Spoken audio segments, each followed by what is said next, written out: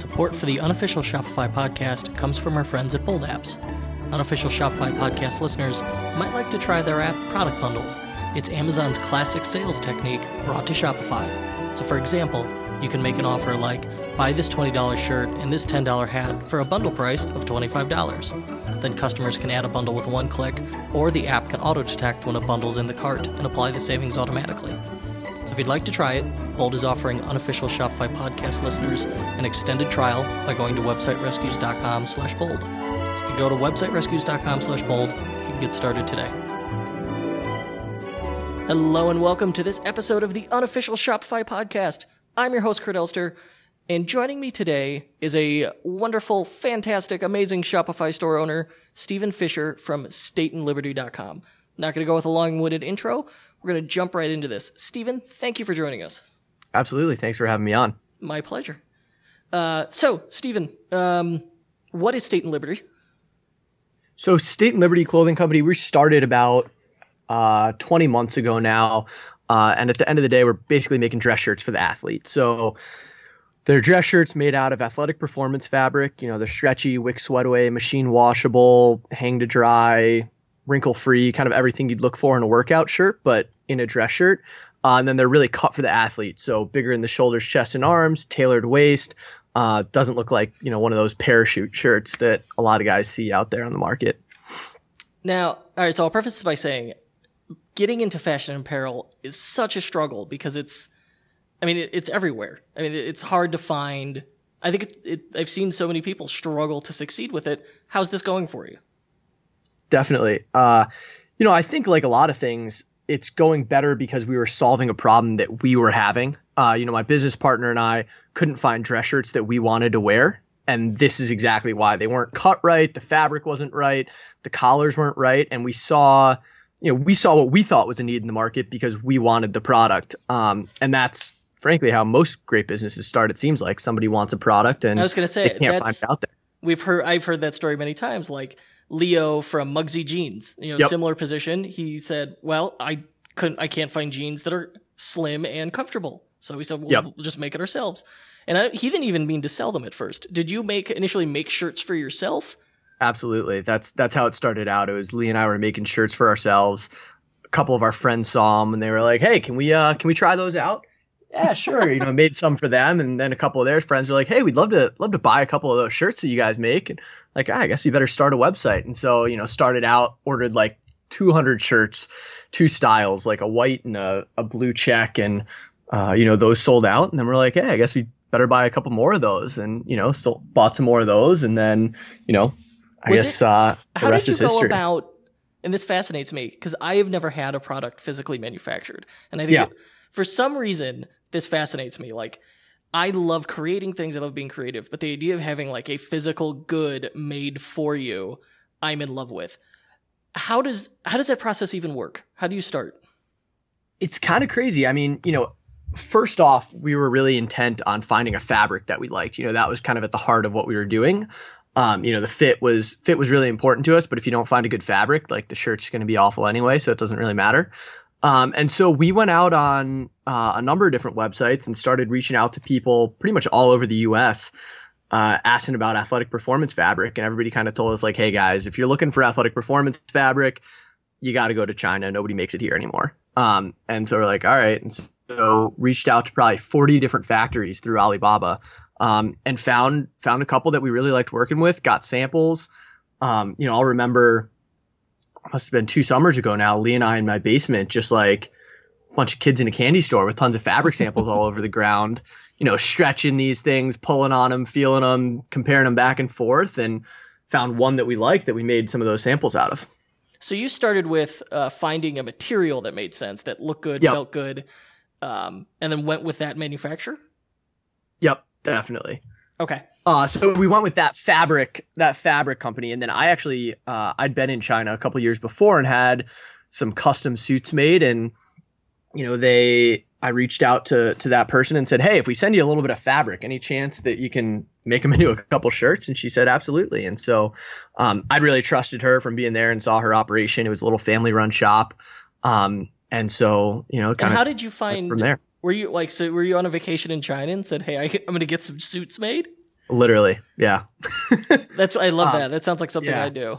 Yeah, exactly. It's like a pretty common thing in Shanghai. You know, they have like amazing fabrics and you know, amazing suit makers. And so a lot of people and I was there with a bunch of buddies and stuff. And so when we were there, we're like, hey, like, let's get some custom suits made. You know, I was in college at the time.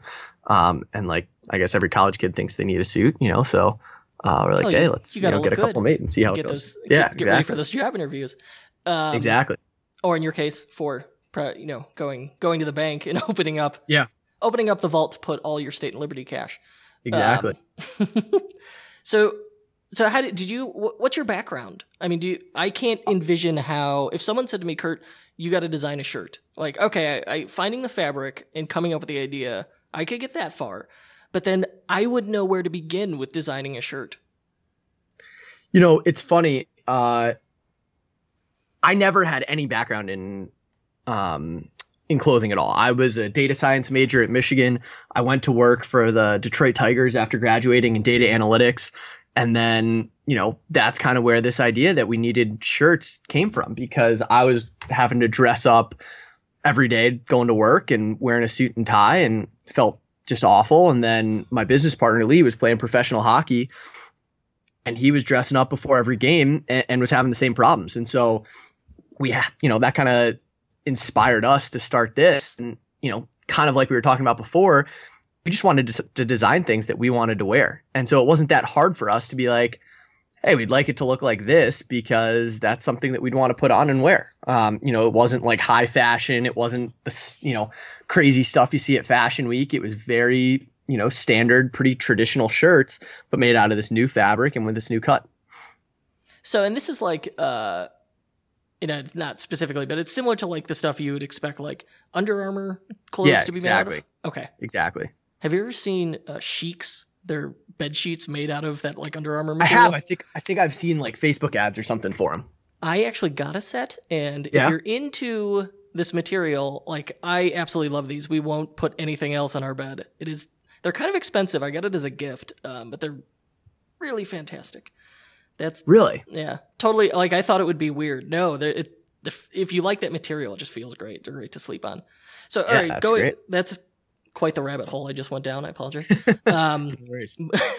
Going backwards, you have a background in data analytics. Do you use that in your business?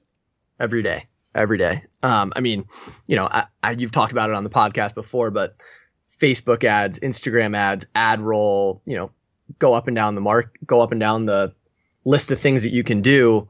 It all has to do with data at the end of the day. And so that's been unbelievably helpful when looking at this stuff and market segmentation and, you know, figuring out where we should be putting money into, where we shouldn't be putting money into. I wrote our whole website, didn't have to hire anybody to do that. So that was nice when we were bootstrapping early on. And, you know, it's one of the most important skills I think anybody can have is just like a fundamental understanding of numbers. Oh, for sure. Yeah, absolutely. You need to know, you know, what your return on investment is on each of your marketing dollars. Every dollar has a job. And if you can understand, you know, what you're getting out of everything, having that clear picture really helps immensely. Definitely. Okay. So once you had the shirts, you found the material, you got the shirts designed, got them manufactured, you found, did you get a referral from this woman, who made your suit in college, or how did that work? No, I literally had her make it. Okay. I had her make the shirts. How did you go from that to, so you got those shirts. What happened next? So we got those shirts. We started wearing them around. We said, we like this. We don't like this. We got a couple new samples made. Then we made 20 for our friends. Then our friends said like, hey guys, like, I don't know what you're doing here, but these things are pretty legit. I think you should go for it. So February of last year, we went on sale with that white and that blue check.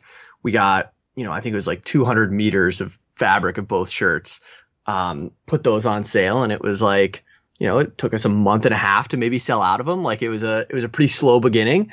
So did you start with so once you had those initial shirts, how did you sell them? Did you start immediately with a Shopify store? Yep. Started right away. Day one on Shopify. And that was like, I don't think we sold a shirt in the first month that wasn't to somebody that we knew. It was like texting our friends, hey, you mind picking up one of these shirts? They suck, but you know, be great if you could help me out. So you were pounding the pavement and reaching out to your immediate network to sell them, which in turn builds word of mouth. Absolutely pounding the pavement. I mean, there's no other way to put it. We were just canvassing, trying to get anybody that we knew to buy these things, and it turns out that they liked them a little bit more than we expected. And they told a couple of their friends about it, which was really nice, and then they told a couple of their friends about it, which was nice, and then word spread, and then we started to get like a little bit more serious about what we were doing.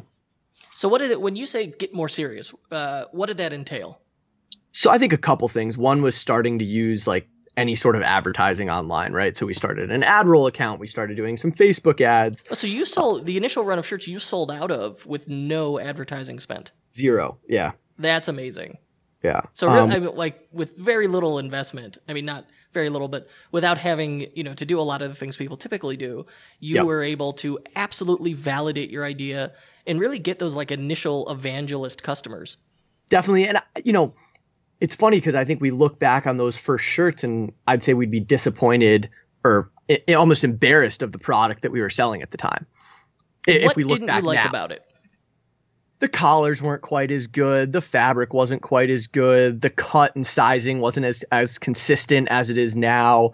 The packaging, it was like sent out in these little priority mail like envelopes, stuffed in there or something. And now we've got them in, custom boxes, and they're wrapped in paper, and there's a sticker on top, and they ship with custom silver collar stays, and all this stuff that kind of sets your e-commerce brand apart. We just didn't even know anything about. When I buy a shirt, the first thing I check for is like, what does this collar stay look like? And when you have those nice metal collar stays, I give a couple of shirts like that. It just feels so much nicer.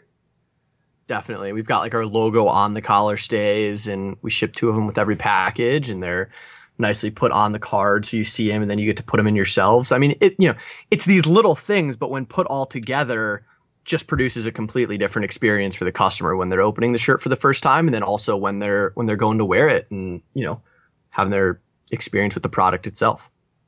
And then, oh man, I'm looking at the shirts now. They're really good looking. I may have to get one. So okay, so what marketing channel? When you initially started out, what marketing channel worked best for you? Facebook and Instagram for sure. No question about it. And early on, because we went to Michigan, because we, had these athlete connections, that was all of our marketing early on, was sending shirts for free to like pro athlete friends of ours and being like, hey, do you mind sending out Instagram about amazing. This? And that was all of our early press, and that's what everything early came from. I'm not that's really press, I guess, but so you had direct personal access to these Instagram influencers who are exactly your target market. Exactly. And their followers were our target market as well, which was the key. And so, having somebody on the Mets or the Red Wings or, the Lions or, any number of hockey teams, tweet and Instagram and post about these new shirts that they're wearing that are like changing the game, blah, blah, blah. We couldn't have ever paid for that kind of thing and that kind of stuff early on. But the fact that they actually liked the product and liked our story, made all the difference. So did you know people personally, or would you just, how did that work? Would you say? Yeah, I'd say we knew people personally 90% of the time. But then, we sent them to one guy, and then it spread around the locker room. And sooner, before we knew one guy on the LA Kings. And before we knew it, there was, we had 20 customers on the LA Kings. That's amazing. That's quite extraordinary. Yeah. So so you did this phenomenal influencer outreach strategy, and now I'm looking, you've got a ton of products. When did you know to add new products? How did you know what products to add? So we didn't add until I think it was May of last year. We added 3 new shirts. Then we added another 3 new shirts in September. And that's when we kind of knew in September we had a great launch of those 3 shirts. We did an event at Shinola in Detroit, or Shinola Detroit store in Ann Arbor. We did an event for our launch of those 3 shirts. We got some press around that, and it went so well that we're like, all right, we got to take this company on full time. And that was the first time that we kind of said, hey, maybe we really have something here, not like this hobby company thing that we're running on this. Yeah, a side hustle, like a nights and weekend gig. Exactly. To, we could do this full time. Exactly. And was it based on, was it a feeling or was it revenue? Like, did you quantify it or you just knew? I think it was a combination. I think we looked at the numbers, and we looked at the numbers from the first 9 months, and then we looked at the numbers in September, and we're like, okay, like we've turned a corner here. It's time to focus on this. And we kind of put it to each other as like, it's either time to focus on this and see what we can turn it into or shut it down, because there's no point playing kind of that middle ground at this point with the kind of numbers and the traction that we have. Then you're dealing with, customer support requests. It starts chewing up a lot of time, and you have to decide like, all right, what am I doing? And start being really intentional with your time and your life. Definitely. I love the photography on your site is phenomenal. You've got this big hero image that just looks really great. How did you hire a photographer? Did you know a photographer? How did this happen? Yeah, found a photographer here in Ann Arbor that's been phenomenal. And I don't know if it's just him, but he's been able to give us like kind of a startup rate, which hasn't been too crazy. And then we give him a lot of free shirts. So I think that's been a good trade. And, finding somebody that you trust and I think the key is a photographer that gets the aesthetic of the brand, right? They get what you're going for. And he very early on in our first conversation said, got it. I know what you're going for. I get what you're trying to do. And then when we're out shooting, we can't even necessarily see something, and he sees it, and he's like, hey, can you go over there and sit down and turn this way and do this? And then we see the picture and we're like, wow, you nailed it.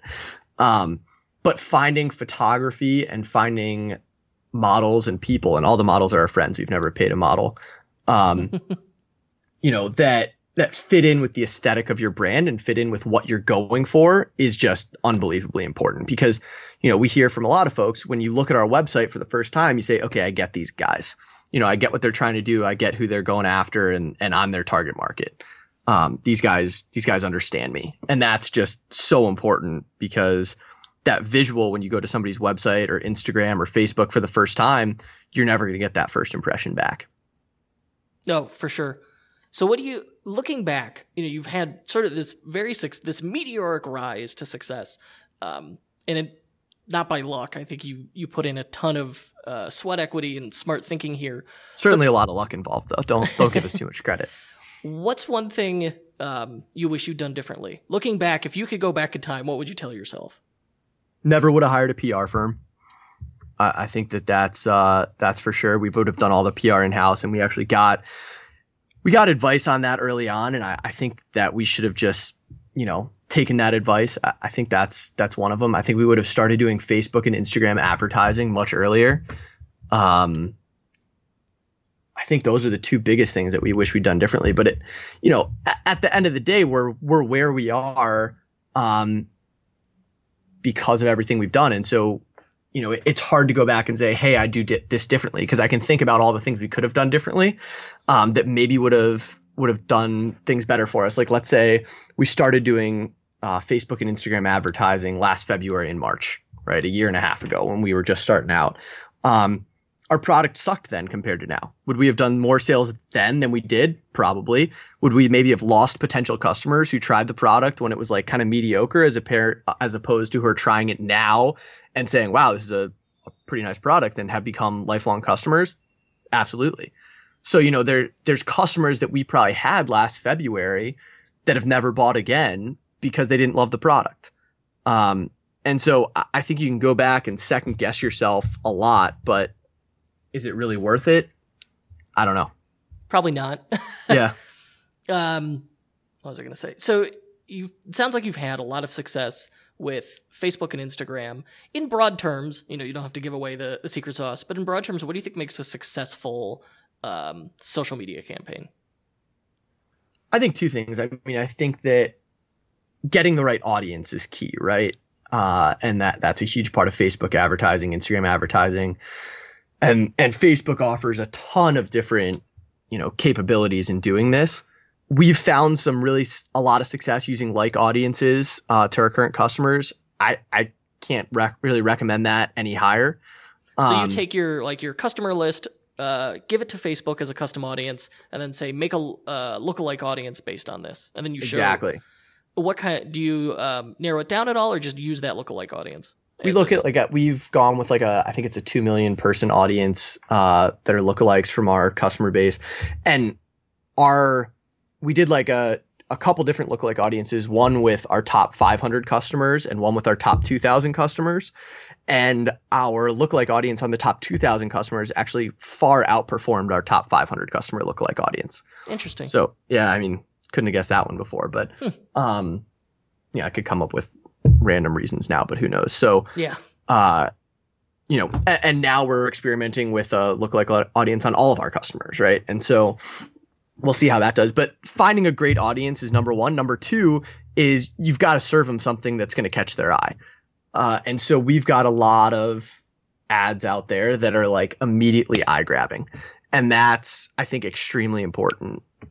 We've got one with a guy walking to work and he's just dripping with sweat. I mean, the back of this guy's shirt, I'm sure you'll see it on like our Facebook or Instagram page if you go there. And we'll definitely, if you go to our website, you'll definitely see it because we'll ad roll you. But he's dripping with sweat. His back is drenched. The shirt, he's sweated through the entire shirt. And then next to him is a guy wearing one of our shirts. It fits better. It looks better. There's no sweat on the thing. And the amazing thing on Instagram with that is we've gotten so many likes from it and so many people like tagging their friends that we've started to get organic reach from that ad. So Instagram started serving it to people because they think they're going to be interested in it, not just because we're paying them to. So you take so if you take something that has that organic appeal and then turn it into a boosted post or a broader PPC ad, then clearly that has, and then show it to this lookalike audience that works very well. Exactly. You've just got to get something out there that resonates with people, right? That's the key to the whole thing. They've got to look at an ad and be like, oh my God, these shirts were made for me. Oh my God, these pants were made for me. Oh my God, these jeans were made for me. This whatever product you're selling, what's the real value proposition of the product? And you've got to find a way to put that into an ad that's going to resonate with people the first time they see it. And the catch here is, you have a very clear audience in mind. Definitely. And I think that like a lot of people, that trips them up at first, and that they're like, well, if I make it too narrow, then I'm turning customers away. No, it makes it much easier, because if someone says, oh, I just can't get shirts that are comfortable, I can't get shirts that have a good athletic fit, it automatically, State and people are going to refer, you get that word of mouth to State and Liberty because you occupy that space in their mind. Like forever, Definitely. If someone like says athletic dress shirt, boom, State and Liberty. Yep, exactly. And that's so important to us. And that's, we get emails a number of times a day from people saying, oh, you guys are the athletic shirt guys, There you go. Yeah, you want to be the X key. Guys. Exactly. If you can't, if you don't know, what that space is, then I think you haven't figured out your positioning yet. And clearly you have. Definitely. And we're happy to go and expand in the future, right? But you've got to prove a market proposition up front. You've got to have a small niche that you are going to own, and then, go into the retired cut, go into this, go into that. But until, you have a group of people that love your product and love it for what it is, you're just not ready to go after. It's a lot easier to go after 1 million people than it is 300 million. Absolutely. Yeah. And I think that's paradoxical. And for people starting out, I think that often trips them up, but I think that's actually something that we made a mistake on early on is, we had all these value propositions, the fabric, the fit, the comfort, the machine washability, like whatever. And then when we kind of worked on our rebrand, it was rebranding all of that into this is built for the athletic guy. Yeah. It's athletic fit, athletic fabric, low maintenance. Boom. Because athletes are idiots. It's like all these things. Like I never wanted to, sit there for an hour ironing my shirt before I went out or went to a game or did this or did that. It's like, you've got to find a way to brand all that under one, and then you're just going to be way better off. Yeah, you need a really concise way to say it. And ideally, like the simple positioning statement, is XYZ. You say, we build X for Y to do Z. And if you can answer that, it works. You say, we provide athletic shirt, or we provide dress shirts for athletes with athletic fit and fabric. Boom. Yep. Like you have answered that positioning statement, that elevator pitch very, very quickly and easily. Yeah, so, definitely. A lot of people always wonder, like, oh, is there some must-have app or service or plugin? Do you have any app or service that you couldn't live without day to day? Shopify is certainly one of them, but I think that's a given at this point. Some sort of shipping app is really important. There's a lot of them out there. We use ShipStation. It works really well for us. I see a lot of people use ShipStation. It feels like a quality product. It is a quality product, I think. With, it would be impossible for us to like type in all these labels or process in another way. That's been really great.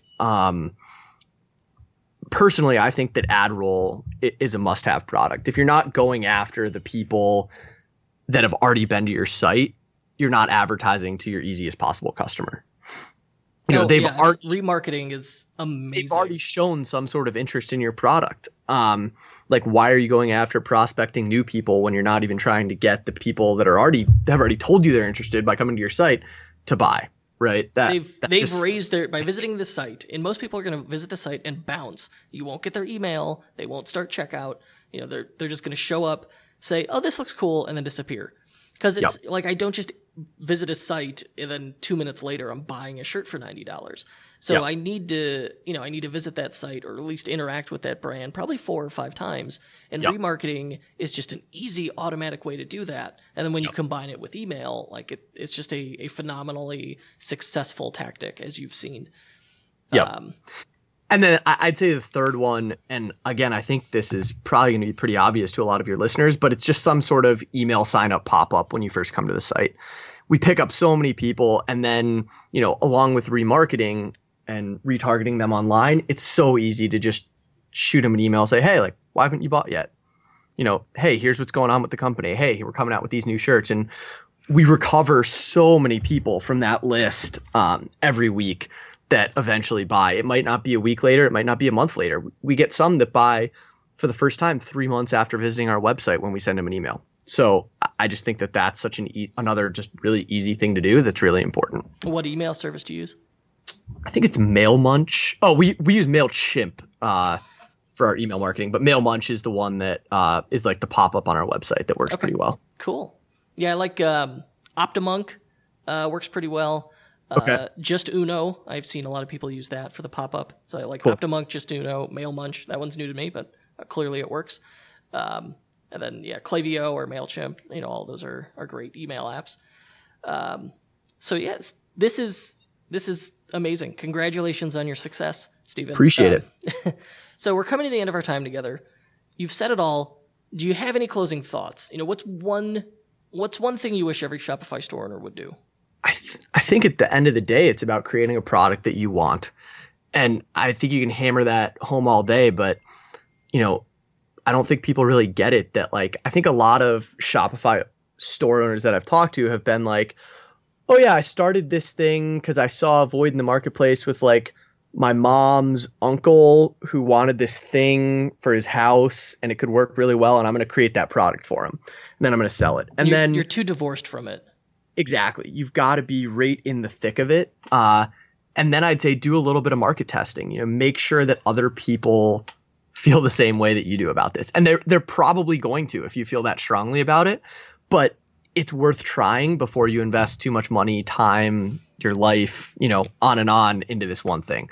So, find a product that you would use, that you love, create the product, and then test it before you really put too much time into it.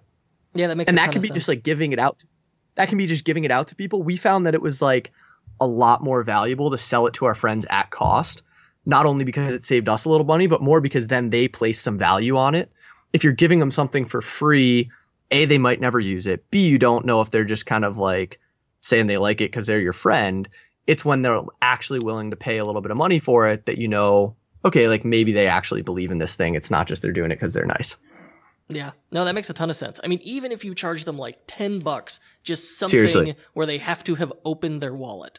Exactly. And absolutely. It mentally makes such a big difference. No, I think that's so important. So it sounds to me like the formula for success here is, number one, you need to be passionate about what you're doing. And the easiest way is, find a pain or problem in your own life and then come up with a solution. And that makes it easier because you're your own best customer. And then you probably have surrounded yourself with people similar to you. So you go to your friends and do the same thing to them. And I think that's such a easy way to do things, as opposed to like, well, I heard that this market is successful. I see a lot of people do that, where it's like, oh, well, did you hear about this store? They made $1 million in a month, so I'm going to make a store just like that. It's like, but do you care about it? I mean, do you have any idea why those people are buying or know anything about it? Exactly. It's making your life unnecessarily hard. It's easier, do something you feel strongly about as opposed to just chase dollars. Exactly. And then I think the one final last thing is make it easy for people to refer your product and make it easy for people to tell their friends about it and get their friends some sort of discount. So it seem like they're like in the know and they've got this new thing. The number of discount codes that we've made that take 5-10% off, that are the name of some company or somebody's name or whatever. And they're like, hey, I love your product. Any chance I can pitch it out to all my friends and get a small discount for them? We're like, absolutely. Here's your custom discount code. You're going to seem really cool because you've got your own discount code. You can talk about it. And then, we're happy to give you, $10, $15 a shirt you sell. It doesn't matter to us. If you're selling shirts for us, it's better than selling to a boutique. So, we're also happy to do that and very liberal with giving people discount codes to try and sell their friends with. Great advice. Thank you, Steve. Steven. Yeah. All right. I appreciate it. You've done phenomenal work. I think everybody should go check out stateandliberty.com. Is that the best place for people to go learn more about you? Definitely. Stateandliberty.com. Yep. It's a cool site. Check out their product descriptions. Definitely look at their value proposition. They're doing a lot of things right. So worth taking a look at. To our listeners, appreciate it, Kurt. However this audio made it into your ears, you could find out more about it at unofficialshopifypodcast.com. We just started a Facebook group for listeners of the podcast. Check it out.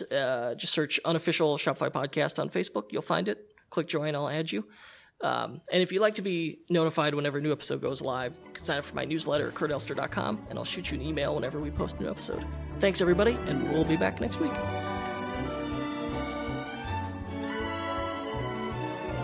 Our program was produced today by Paul Rita. The Unofficial Shopify Podcast is distributed by EtherCycle LLC. We'll be back next week with more value bombs for Shopify store owners. If you're looking for more high-quality and actionable advice on learning the business of e-commerce, join thousands of other Shopify store owners on our totally free newsletter at e-commerce bootcamp. That's e-commerce-bootcamp.com.